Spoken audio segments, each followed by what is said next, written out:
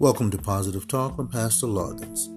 I would like to just take a few minutes, if you allow me, to kind of share a thought that Lord gave to me this morning during my morning devotion. I woke up this morning and I realized it wasn't me. And the more I began to think about it, the more I realized it wasn't me. And I just began to give the Lord some praise. And I praise the Lord even more because I realized the Lord allowed me to wake up. It wasn't me. And I also begin to think about when I'm feeling lost and when the Lord begins to turn your morning into joy, I realized it wasn't me. I also began to think about when I was sick in my body and the Lord healed me. I realized it wasn't me.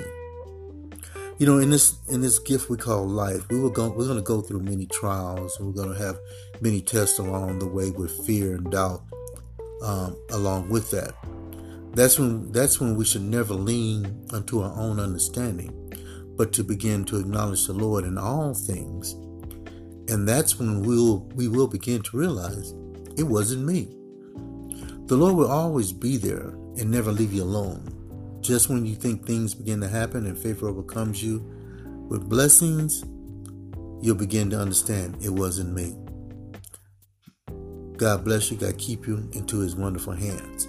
I want to leave you with this scripture. It's from Proverbs 3, verses 5 to 7. We all should be familiar with this. And it says this: trust in the Lord with all your heart and do not lean unto your own understanding. In all your ways acknowledge him, and he will make your path straight.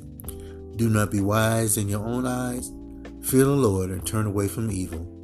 When you begin to do that, you will begin to realize it wasn't me.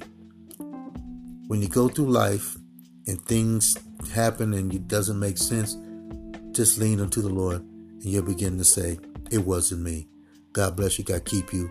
Thank you for listening to Positive Talk with Pastor Loggins.